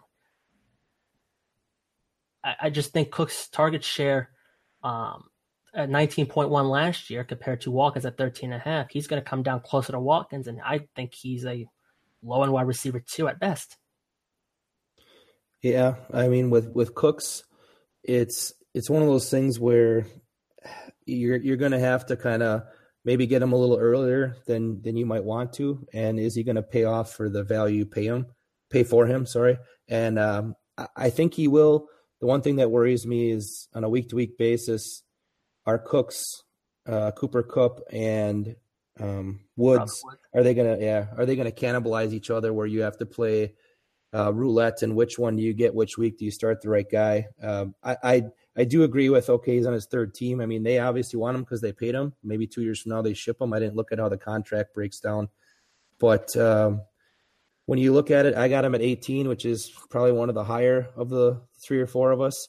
And I guess at some point, I'm going to say their passing offense takes a little bit of an upswing because so I'll gamble and pick them probably more so than not, because people last year saw Todd Gurley. I mean, everyone did do what he did, and he'll get passes too, obviously.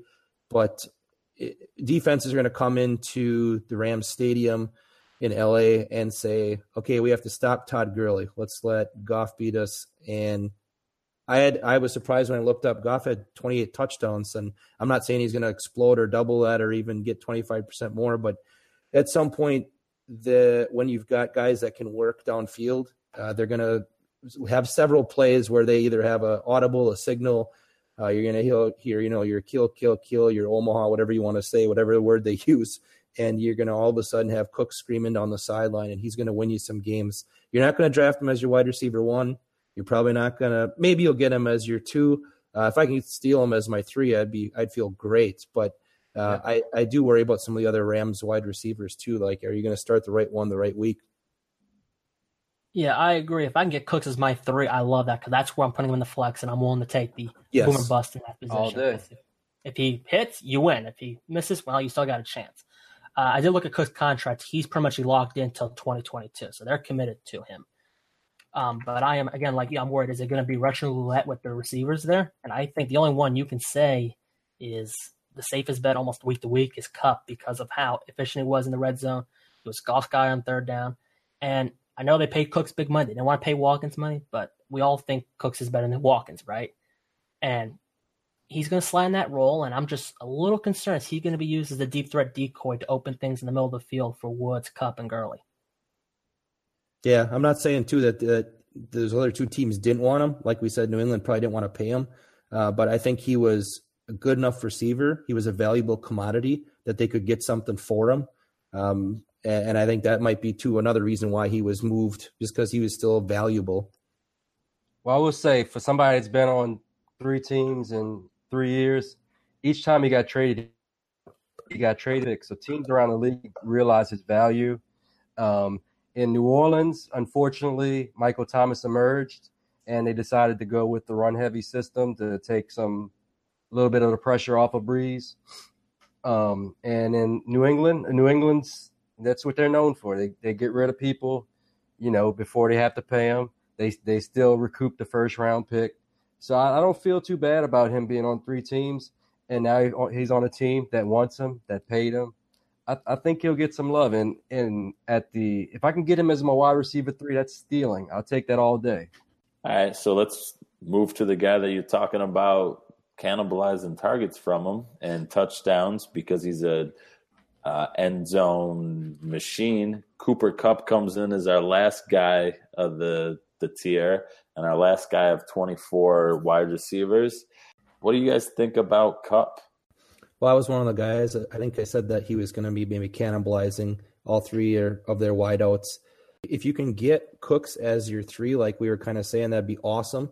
Maybe it's more realistic that Cooper Kupp is your guy that you could get as your wide receiver 3 and maybe be just as happy. Maybe not the explosive games, but he's going to get some of those red zone looks. And that as a wide receiver, that's one of those things you should watch is what are their red zone targets? What are their catch rate in the red zone? Things like that. What's the % of their offense in the red zone that they're getting looks or they're getting targets or calls their way? Yeah, I love Kupp this year. Last year, he was the highest Rams wide receiver in PPR, finishing as the wide receiver 25. Kupp and Goff have this good connection between the 2 of them in the red zone and on third down. Kupp led all the receivers in both categories. He ranked 3rd in the league in red zone catches and 11th in the league in third down catches. When the play breaks down, the line's collapsing, and Gurley's not an option, I believe Goff is going to focus in on Kupp, knowing he's coming across the middle, he's getting himself open, he's going left, and all of a sudden he's going right, and he's going to be the safest week-to-week Rams receiver this year. Yeah, I mean, I can see it. I think that he's a very consistent red zone threat, and that's points. He's also a very shifty guy that's going to get open in space. He's fast. He runs a really good shuttle. He's going to make defenders miss. And the fact that he's going to have guys like Cooks and Robert Woods split out outside means he's most likely going to be lining up against a linebacker or a safety or a nickelback, which athletically Kupp should be able to get separation from. And I think that all those things are going to point to good things for Kupp. I have him just outside my wide receiver 2 range, though, because there's just a lot of things happening in that Rams offense right now that I don't know if he can be consistent enough to maintain a wide receiver 2 kind of status. Certainly. He's at best a very low end 23-24 wide receiver 2. He's more of a flex play, but you know what you're going to get out of him. And if you're, want the more consistent thing, you're better off playing him than a Cooks. Absolutely. All right, so here's how we're going to end things out. Little bonus for everybody. We're going to give everybody a guy that we think is a lock for a wide receiver 3. And we're going to start off with Siggs. Why don't you give us your wide receiver 3? Well, looking at our top 24 already, consensus-wise, this is a guy that maybe some people got higher, but he hasn't been listed yet, and that's Marvin Jones from Detroit. He probably will be overlooked as a 2 by some people, or a lot more people, because he might have those weeks where he doesn't get a touchdown and only catches 2 or 3 balls. But, I mean, he had touchdowns in a fair chunk of games. Just 1, 2, 3, 4, 5, 6, 7. 7 games he had a touchdown in, and 2 of those games he had 2 touchdowns in. He is going to be part of the Lions offense where I said before when I talked about Golden Tate, I think they're going to open it up a little bit more and possibly go to more formations where they don't necessarily have 2 tight ends or have to worry about Ebron, where they're going to probably shift because they didn't pick up a decent tight end, or I should say a well-known tight end, because I think their offense is going to do a little bit more with their coaching change, not because of Patricia. He's a defensive coach. I think Jim Caldwell last year, the man of many faces, he always seemed to be kind of behind the scenes reining in Jim Bob Cooter. And I think Patricia is probably going to have a decent game plan, but he's going to let Cooter do a little bit more than he's been able to do in the past. And I think that'll translate into better stats for Jones. I mean, he's had over 100 targets the last 3 years. 2 of them were in Detroit. The receptions have gone up. His yardage has gone up. He had 9 touchdowns last year. He's probably a lock for 6 or 7 at least. And it's always nice when you can get your wide receiver 3 to have multiple touchdown games. I mean, that's what more could you ask for? It's like putting on an old pair of pants out of the washing machine, or you haven't worn in a while and you find like a $20 bill in the pocket. It's just happy smiles all day long. I like it. And the fact that he finished as, wide receiver, 10? Wide receiver 11 last year in PPR. Yeah. I think him being a lock for a 3 is a good choice there. Rocco, what do you got for your wide receiver 3 lock? The guy I like, he doesn't have a huge track record, but he is in a great situation.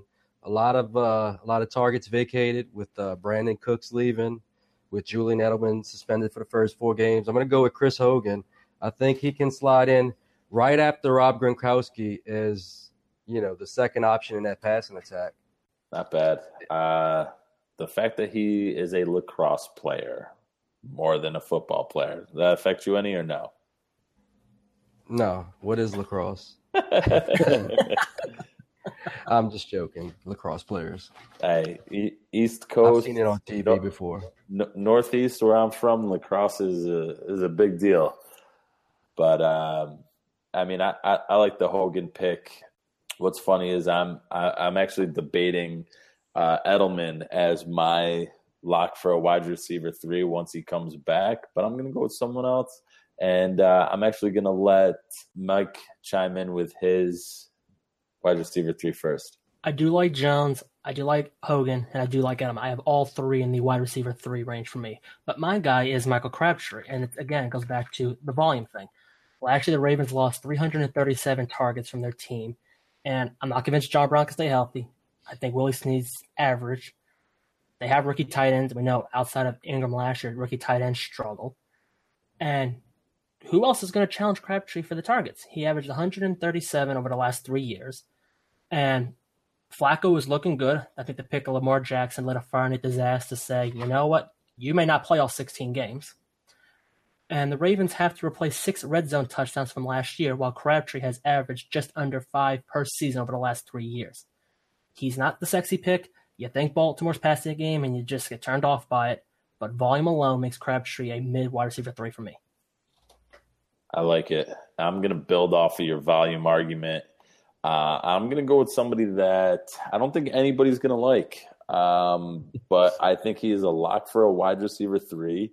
He is probably the most unsexy pick, like grandma unsexy. But I'm going with Devin Funchess. I think he is a lock for a wide receiver 3. I think that the targets that are going to be available in Carolina this year are going to go to Funchess. He's a big target. He's a guy that has a huge wingspan. He's a guy that's going to be able to pull in all those errant throws by Cam Newton. He's not going to leave the field. I am a little concerned about DJ Moore, but even still, I think that Funchess is going to be the number 1 there over top of DJ Moore. I don't think he just walks in and turns into a superstar as much as I want him to, because I really like DJ Moore. But I think Funchess is going to be the number 1 in Carolina, and I think that holds a good amount of weight to it. And I think that Funchess is a lock to be a wide receiver 3. I think his target share and everything keeps going up. And I mean, last year he finished as a wide receiver 21 in PPR. I agree. I actually like Funchess a little bit more in non-PPR because I think the one thing he could do that nobody else in that roster can do is go get the high errant throws Cam throws. Olsen's 6'4", but he's getting up there in age. Funchess is the only receiver above 6'3", and he will go up and get the bad throws that Cam, unfortunately, makes. I'm with you. I'm not convinced DJ Moore walks in as the week 1 wide receiver 1. Currently, he's behind Torrey Smith and Wright as the 2 and 3 receivers, so he's got a ways to go. I like McCaffrey. Olsen's there. I'm not convinced Funchess is a wide receiver 3 in PPR, but you're right. He does have wide receiver 3 upside if he gets enough targets. Yeah, see, I'm going. He's going to be a wide receiver 3. He got more than enough targets last year, and he finished as a wide receiver 2. Low end, he finishes 21, but you give him even a slight regression there, he's still going to be pretty good. And to make it even better, he's, according to Fantasy Football Calculator, he's the 41st wide receiver off the board. Oh, his ADP is phenomenal for sure. In round 9. So great value. Yeah, I'm picking Kelvin Benjamin in almost every league because I think he's going to greatly surpass his ADP of 41. Benjamin or Funchess? Sorry, what did I say? Benjamin the second time around. Well, we did see how many throws, how many targets Cam sent Kelvin Benjamin's way. He loves throwing to those big, tall receivers. It doesn't matter if they're good or not. And I think Funchess is okay, but he loves throwing to those big targets. And Greg Olsen's getting a little bit older, getting a little bit slower. I think Funchess is not a bad pick. The only thing I worry about with Funchess is all the weapons they've added since last year. Funchess really stepped up after they shipped out Benjamin, and then opposite of him was a revolving door. Torrey Smith's going to get some work. Wright's going to get some work. We know Moore's going to get work. Olsen's back. I'm just a little less convinced the volume is a guarantee than you are. It is what it is. I think he's going to get it. And fantasy football is a game of faith. So Devin Funchess is actually 39th wide receiver off the board. 8.11 is his 8th round 11th pick.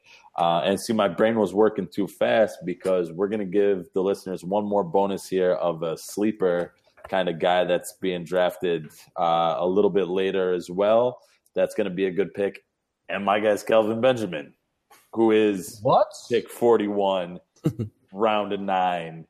And Kelvin Benjamin, for the same reasons as Funchess, you can't go wrong with a massive target, especially for who's going to be the quarterback in Buffalo.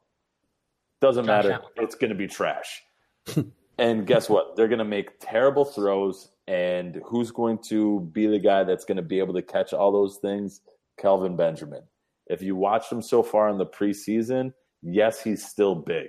He's not nearly as fat as he was when he came back, was it last year or the year before? But watch the catches he's making on the sidelines and stuff like that.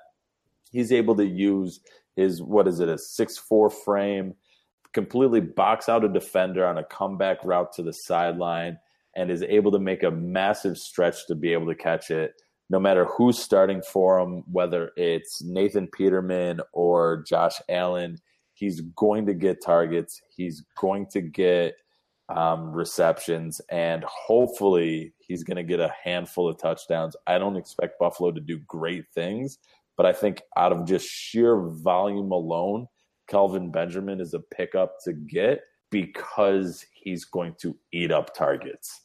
And again, I picked the two ugliest possible picks here, but I think in terms of volume and where you're getting them, they're going to compete with guys you're getting so much higher.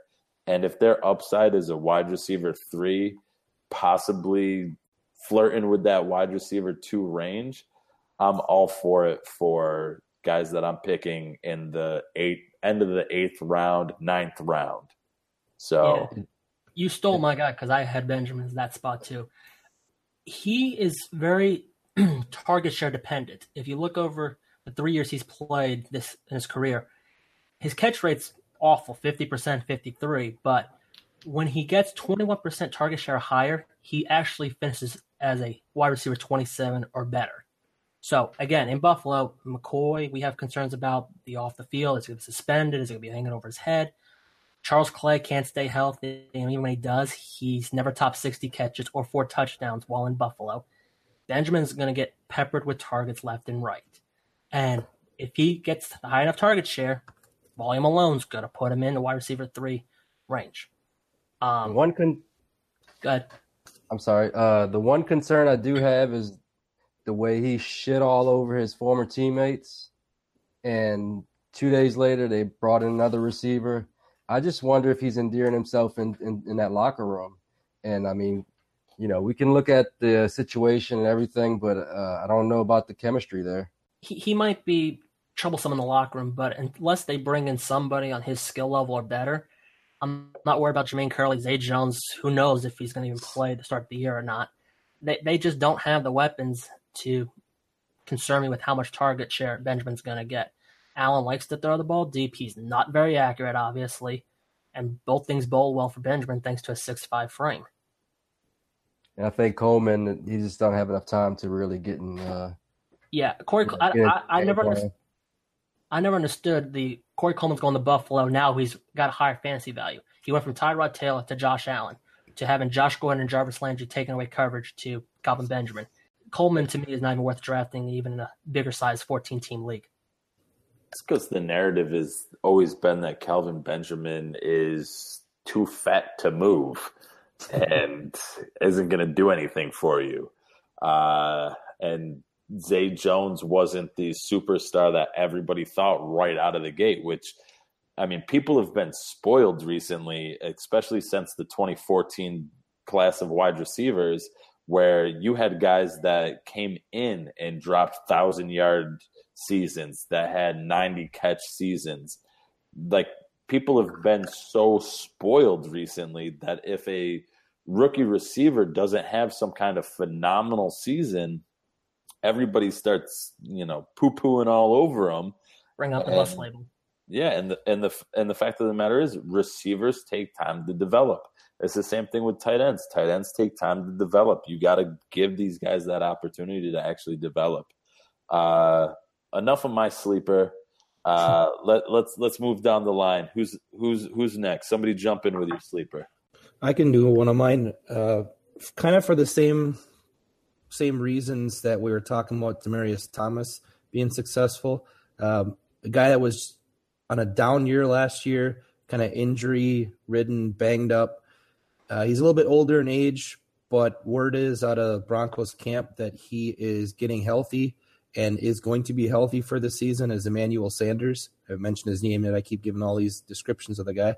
Emmanuel Sanders, I think, and I think he's going to be there for this year. He's going to outlast some of the wideouts they drafted this year and still be productive, mainly because the last 2-3 years, I mean, they haven't had anyone throwing him the ball. It's almost like someone would have gotten injured and they would have just kind of took the helmet with the radio in it and just gave it to whoever's in the front row and said, here, all you need to do is get it past the line of scrimmage and someone's going to take it. I mean, they have someone now that can, in Keenum, in doing what they want him to do is what he did in Minnesota. We have a good defense. We had some weapons around you. Don't turn the ball over. Manage the game. If you see a downfield shot, take it.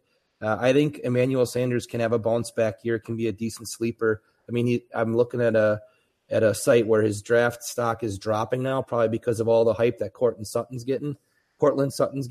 I mean, use that to your advantage and watch this guy fall into the 7th, 8th, 9th rounds of drafts and just take him and be laughing when he's helping you in wide receiver 3 or in your flex position on some of these decent weeks where, he's another guy that maybe only needs 3-4 catches some weeks to take a couple to the house and beat you. I mean, he might not be there every week for you, but we're talking deep sleepers. I mean, here's a guy that I'm going to be watching and scoop up at some point in all, or as many of my draft as I can. I can't say all of them, but as many as I can. He's going to be a name that I have circled. Yeah, and the good thing with Sutton looking good in the preseason is when the Broncos go 3 wide, they'll move Sanders into the slot where he'll be more productive going against the nickel corner. And again, as long as he can stay healthy, you're right. He's got, flex play run all over him, especially if, you talk about the matchup week to week, or if, Thomas is dinged up, he then jumps to number 1 role. So it's a good pick. Yep. I like it. Rocco, who's your pick? All right. This is pretty deep here. This is a guy that I'm trying to pick up everywhere. I got him on pretty much all of my dynasty and redraft teams. The guy I like is Chris Godwin. He just recently was announced as the number 2 receiver in Tampa Bay. And, I like what I've seen out of him. I think he's honestly, and y'all could shit on me if you want, but I think he will prove in the long run to be a better receiver than Mike Evans. But the most interesting thing about him, and I just found this out just now, is his real name is Rod Christopher Godwin. Coming with the hard-hitting facts. You know what? That actually makes me not like him as much. Yeah, kind of. You don't like Rod? Hey, whoa. I mean, I've been a fan of Chris Godwin ever since the combine. He just had the smoothest hands, ran the smoothest routes. He looks the part in every way. I don't know if he's going to supplant Mike Evans. That might be a big jump there. No, that's not going to happen. I can definitely see in this year, I could see him supplanting Djax. I think that's easily going to happen. And if that does happen, I could see him definitely putting up wide receiver 3 numbers, especially later in the year, because Djax will probably get a soft tissue injury, miss a couple of weeks. And once that happens, that's all Chris Godwin needs to show up. And that's exactly what he did at the end of last season. So I like that pick. Yeah, I mean, it might not be efficient, but that Tampa Bay team is a volume offense, and they have enough volume to go around to get him wide receiver 3 numbers. Yep, I like it. And Mike, you're going to finish us out with your sleeper. You got a new one since I stole Benji from you. Go ahead. Well, I wouldn't so much call this guy a sleeper as an underappreciated individual. Currently, he's going, according to Fantasy Football Calculator, the wide receiver 75 in the 14th round, Rashard Matthews. Now, I know there's a lot of hype around Corey Davis. I am one on that hype train, and Tywan Taylor has looked great in the preseason. But Rashard Matthews last year, despite how god-awful that Tennessee offense was, finishes the wide receiver 37 in PPR and was pretty consistent week to week. Caught 61% of his targets, just short of 800 yards, only 4 touchdowns. But again, when Mary only throws was like 14 all year long, it's not bad. I know he's dinged up right now. He's currently on PUP. Hopefully he's ready to go week 1. If he's not, forget everything I just said. But Corey Davis has a history of hamstring issues, and if that comes to flare up on him again during the season, Matthews becomes the default one again, and Mariota's got to throw to somebody on the outside. Yeah, I definitely don't mind it. Rashard Matthews was just outside that wide receiver 3 mark last year at the end of the year, and anything is better than exotic smash mouth. So I could see Rashard Matthews, just for the sake of not running that terrible offense, getting enough of a bump to move into that wide receiver 3 type of conversation. And even with Corey Davis, hopefully being able to be the Corey Davis that everybody wants him to be. Yeah, Matthews should still slide into the low wide receiver 3 range, even if Davis pops into the wide receiver 2 range. The big thing is, like you said, as the offense becomes less boring and less smash mouth this year, Mariota, assuming he avoids injury bug again, can have 2 receivers in the top 36, I believe. And on that note, we will close out this exotic roundtable. I think we gave you guys plenty of guys to talk about, lots of different rankings, lots of tiers. If you need anything, make sure you're heading to the website at ffdynasty260.com. Be sure to hit us all up on Twitter. We're more than happy to respond to anything, respond to, guys that you think we picked that you absolutely hate. Hit us up on Twitter. Tell us what you think. Boys, say goodnight. Good night, everyone. Good night. Good night, everybody.